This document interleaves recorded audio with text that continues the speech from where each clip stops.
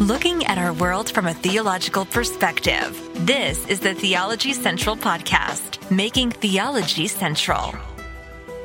Good evening, everyone. It is Friday, February the 3rd, 2023. It is currently 7:27 p.m. Central Time, and I'm coming to you live from the Theology Central studio located right here in Abilene, Texas.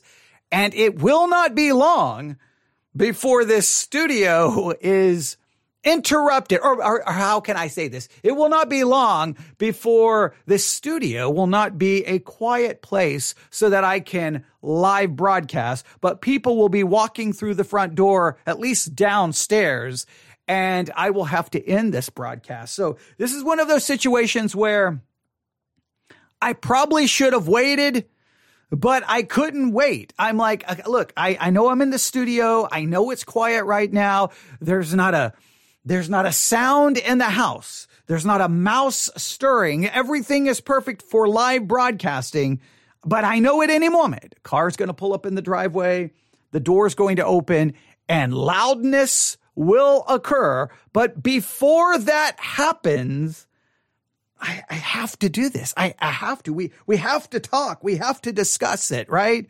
Here's what's going on. I'm sitting here in the studio, and in front of me is a book.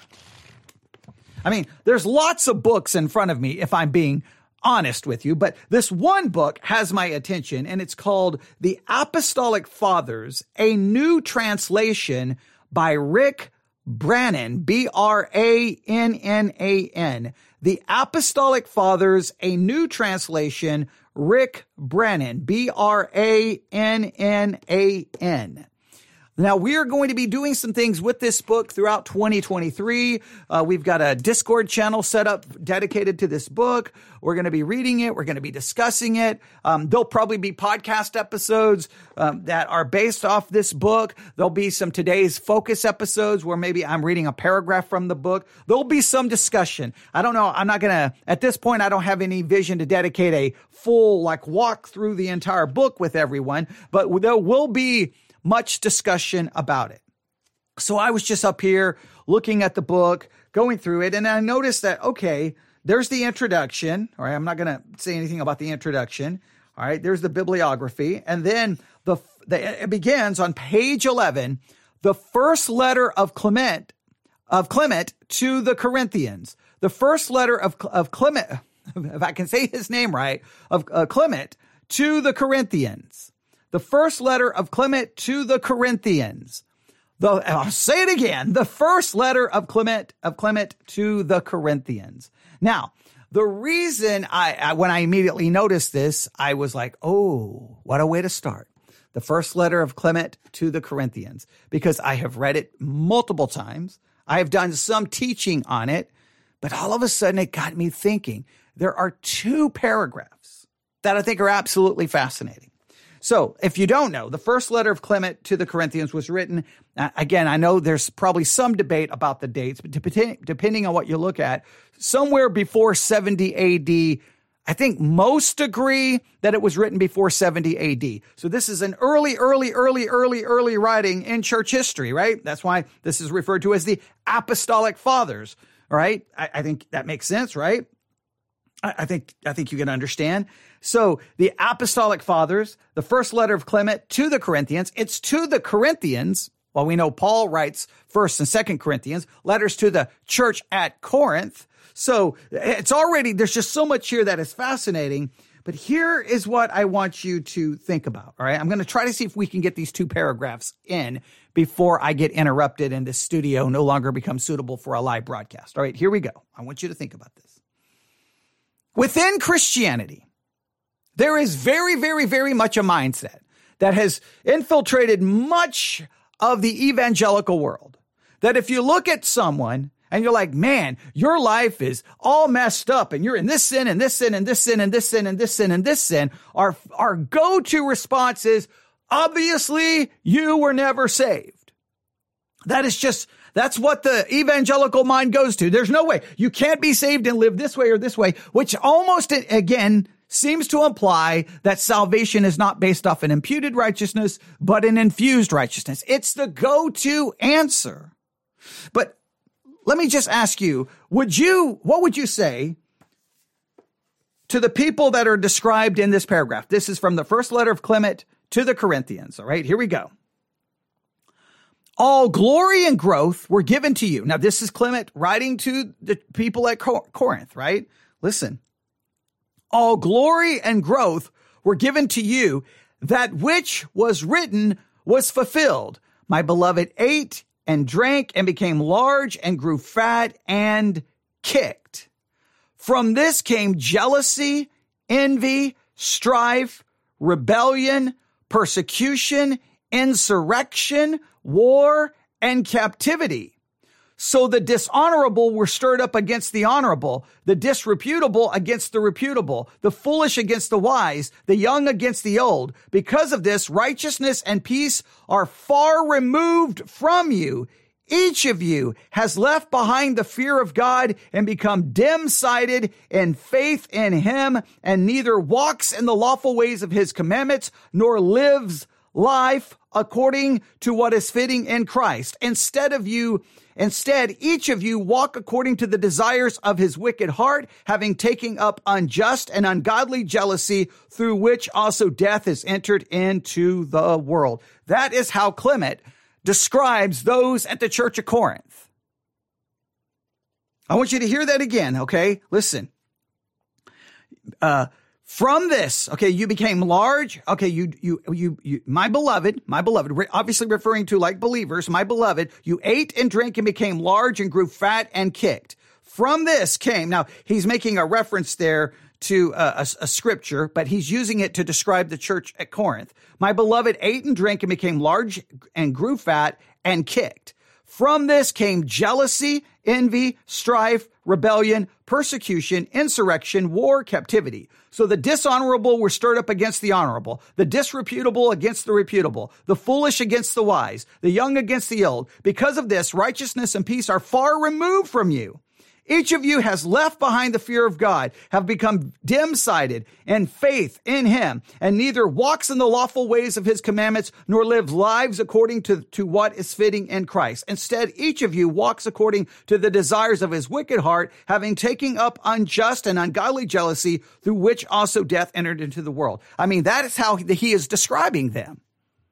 Unrighteous, ungodly, don't fear God, not walking after the commandments, following the desires of your wicked heart. I mean, he is clearly describing these people as wicked and ungodly.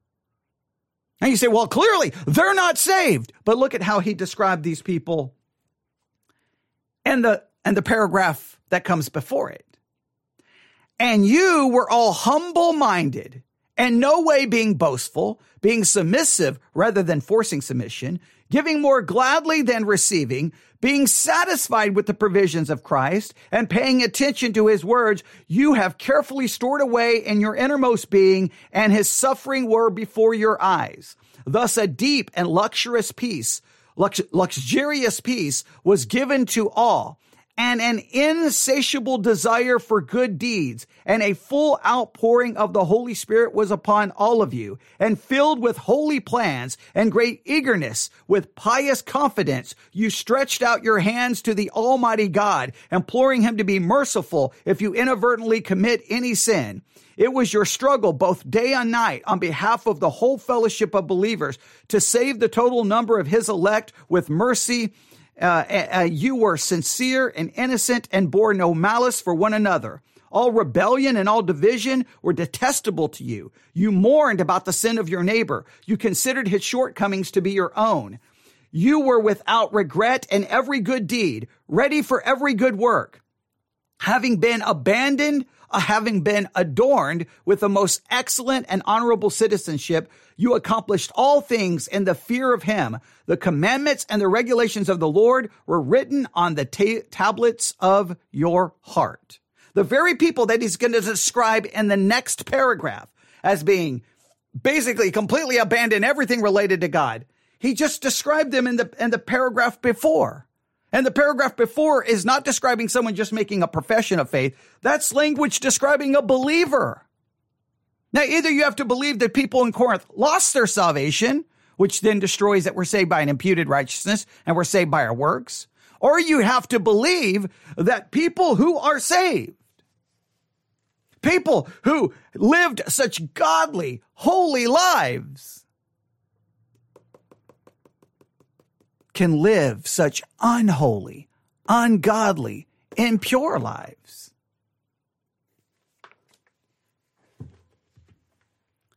Now, our way of handling that is unsaved, unsaved, unsaved, unsaved, unsaved. Because we, in our minds, want salvation to be this idea of you get saved and now you're perfect. But the reality is you get saved and you're still imperfect and you still have a sinful heart. Now, he describes them as being great and wonderful and godly, but obviously it didn't last.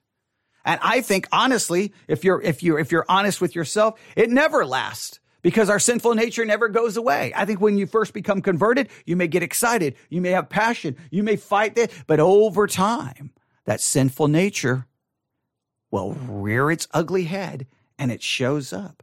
And in many cases, now there's no excuse for it and we have to fight against it. But I just think that those two paragraphs, the contrast between those two is absolutely, it's almost breathtaking. The language used to describe how godly they were and how ungodly they became. And it's not like you're lost. It's like, no. Look at how saved they were. But even though they were supposedly that saved, look at how ungodly they ended up. And when Paul writes to the church of Corinth, same thing. Carnal. He refers to them as carnal. He refers to them as fleshly, but he yet still refers to them as babes in Christ. How is that possible? How can we go from, at times, what appears to be great spiritual victory to literally it looks like spiritual, forget defeat. It's like just complete spiritual abandonment to all that is ungodly. How can that be true of us? Because we have a sinful nature and our salvation is not based on what we do or don't do. It is based on what Christ did for us in the imputed righteousness. But if you can get a copy of the Apostolic Fathers, a new translation by Rick Brannon, look at those two paragraphs. The headings for these two paragraphs, one is the Spirit poured on Corinth, and the other one is the degradation of Corinth. And this is from the first letter of Clement to the Corinthians. Even if you can't find this translation, you can find the first letter of Clement to the Corinthians all over the place. It's free online. It's all over the place. But look up those two paragraphs. I mean, they sound so godly. You accomplish all things in the fear of him. The commandments and the regulations of the Lord are written on your hearts. And then immediately he says, all glory and growth were given to you, and that which was written was fulfilled. My beloved ate and drank and became large, grew fat and kicked. And from this came jealousy. And then look what begins to happen. Envy, strife, rebellion, persecution, insurrection, war, captivity. The dishonorable was stirred up against the honorable, the disreputable against the reputable, the foolish against the wise, the young against the old. Because of this, righteousness and peace are far removed from you. Each of you has left behind the fear of God and become dim-sighted in faith in him, and neither walks in the lawful ways of the commandments, nor lives lives according to what is fitting in Christ. Instead, each of you walks according to the desires of his wicked heart, having taken up unjust and ungodly jealousy, through which also death has entered into the world. And I am by no means trying to speak of Clement's theology. I'm just saying you read those two paragraphs together. If I read that first paragraph and say, is that a saved person? You would be like, absolutely, it's a saved person. But if I read the second paragraph and go, is this a saved person? You would be like, absolutely not a saved person.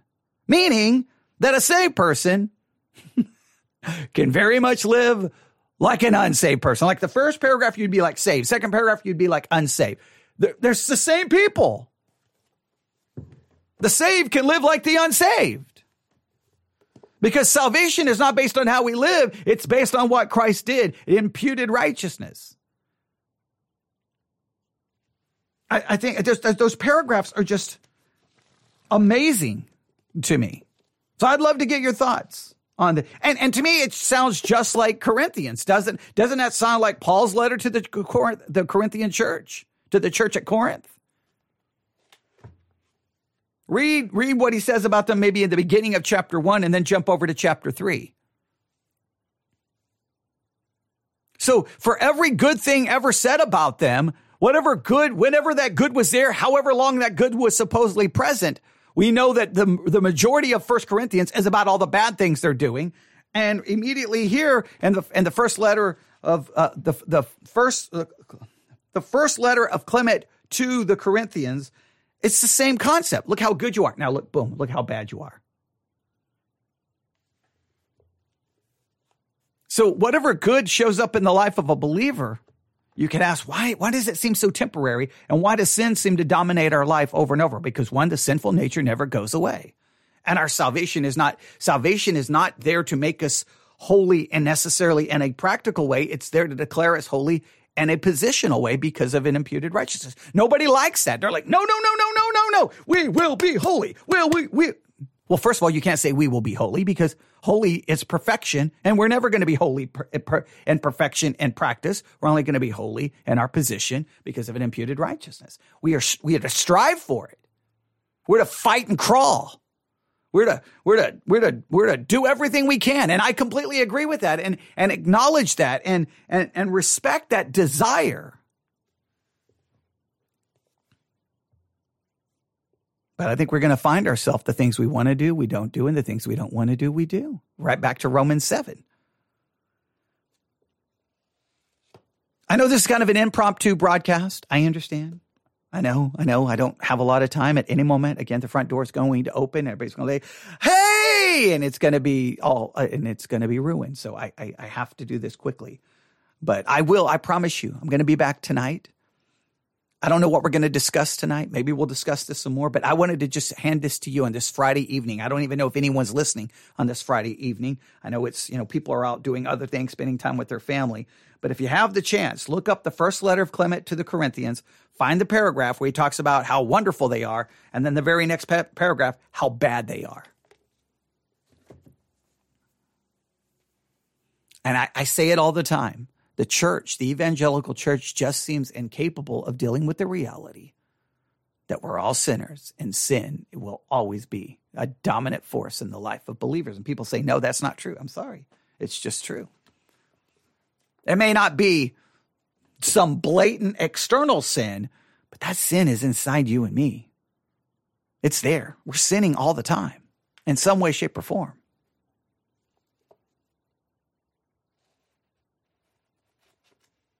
All right. I feel like I should just keep reading. And I apologize if I read that very quickly. And I'm sorry that I had a hard time saying Clement. I said I don't know what I was saying. The first letter of Clement to the Corinthians.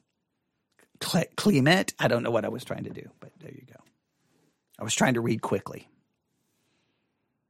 Now I'm going to feel bad that I have to end this broadcast, but I do. I do have to end this broadcast because people are about to show up any second. I'm looking. All right. I was looking to see if I had any messages, but yes, it will be happening shortly. So before people show up, I'm going to run back downstairs and act like, hey guys, I've been sitting here waiting. I was just happened to be live on the air talking about some church history. Well, please find it tonight. The first letter of Clement to the Corinthians. Find it. Find the book, The Apostolic Fathers, a new translation by Rick Brannan, Brannan. You can get it on Amazon. If you're in our Discord channel, there's a channel now created for the book. I took a picture of the book. It's right there. We're going to try to probably develop a reading schedule, and then we will. We're going to just start reading it, and maybe we'll have discussions about it in the Discord channel, maybe live on the air. I don't know, but it'll get people into the early church fathers. And remember, don't forget, we're still working on Tertullian in our series Baptism in the Early Church. We're working through Tertullian on baptism. And then we're going to be looking at the apostolic tradition by Hippolytus. So a lot of church history happening here on this broadcast right now. And then maybe later tonight, we can work on Hebrews 11, Bible study exercise. And I tried to work on Hebrews 2 today, Hebrews 2:1. I haven't heard much from it. But you know what? I've also learned when you're doing Bible teaching, you don't get near the emails or the downloads. And versus like if I was to do a podcast episode on Andy Stanley right now, I'd get 500. Who knows how much downloads I would get. But you do something like, hey, well, let's talk about Hebrews chapter 2. And it doesn't generate the engagement. It's kind of sad that it works that way, but I've been through that too many times in my Christian life, but it has. All right. I'm going to go wait for everyone to walk in, get some food, give it a couple of hours, come back up here. We're going to do some late night broadcasting. Sounds good. Maybe we will. Maybe we will not. We'll see. I don't want to make any promises, but we know tomorrow we'll be doing a lot of live broadcasting tomorrow. Hopefully we can get a lot of live broadcasting in. Hopefully. We'll see. All right. First letter of Clement to the Corinthians. Find it. Find the book, The Apostolic Fathers, and just, what do you think about those 2 paragraphs? You're amazing. You're obedient. You're great. You guys don't even care about God. You don't fear God. You're not obeying anything. And everything you do, you're following the desires of your wicked heart. Said to the same group of people.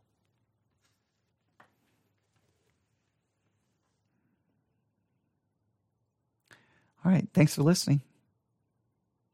You have a great night. Email me, newsif@yahoo.com, newsif@yahoo.com, newsif@yahoo.com.